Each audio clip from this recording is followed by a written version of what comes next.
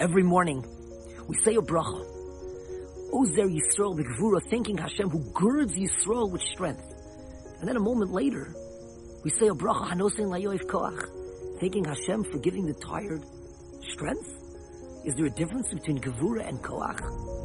Yes, says Rabbi Soloveitchik, there's an important difference. We know from the Mishnah in Pirkei Avos, they say, Gibor HaKovesh is Yitzro. Gevura refers to spiritual strength, whereas koach, energy, is physical energy. Baruch Hanosein layoif koach, we thank Hashem for giving the tired strength. So many times throughout our day, we're tired. We ask Hashem, and we thank Hashem, and in a way also davening to Hashem on those days when we're tired, to give us strength, to give us physical strength to get through our day and to be successful. But then there's another level.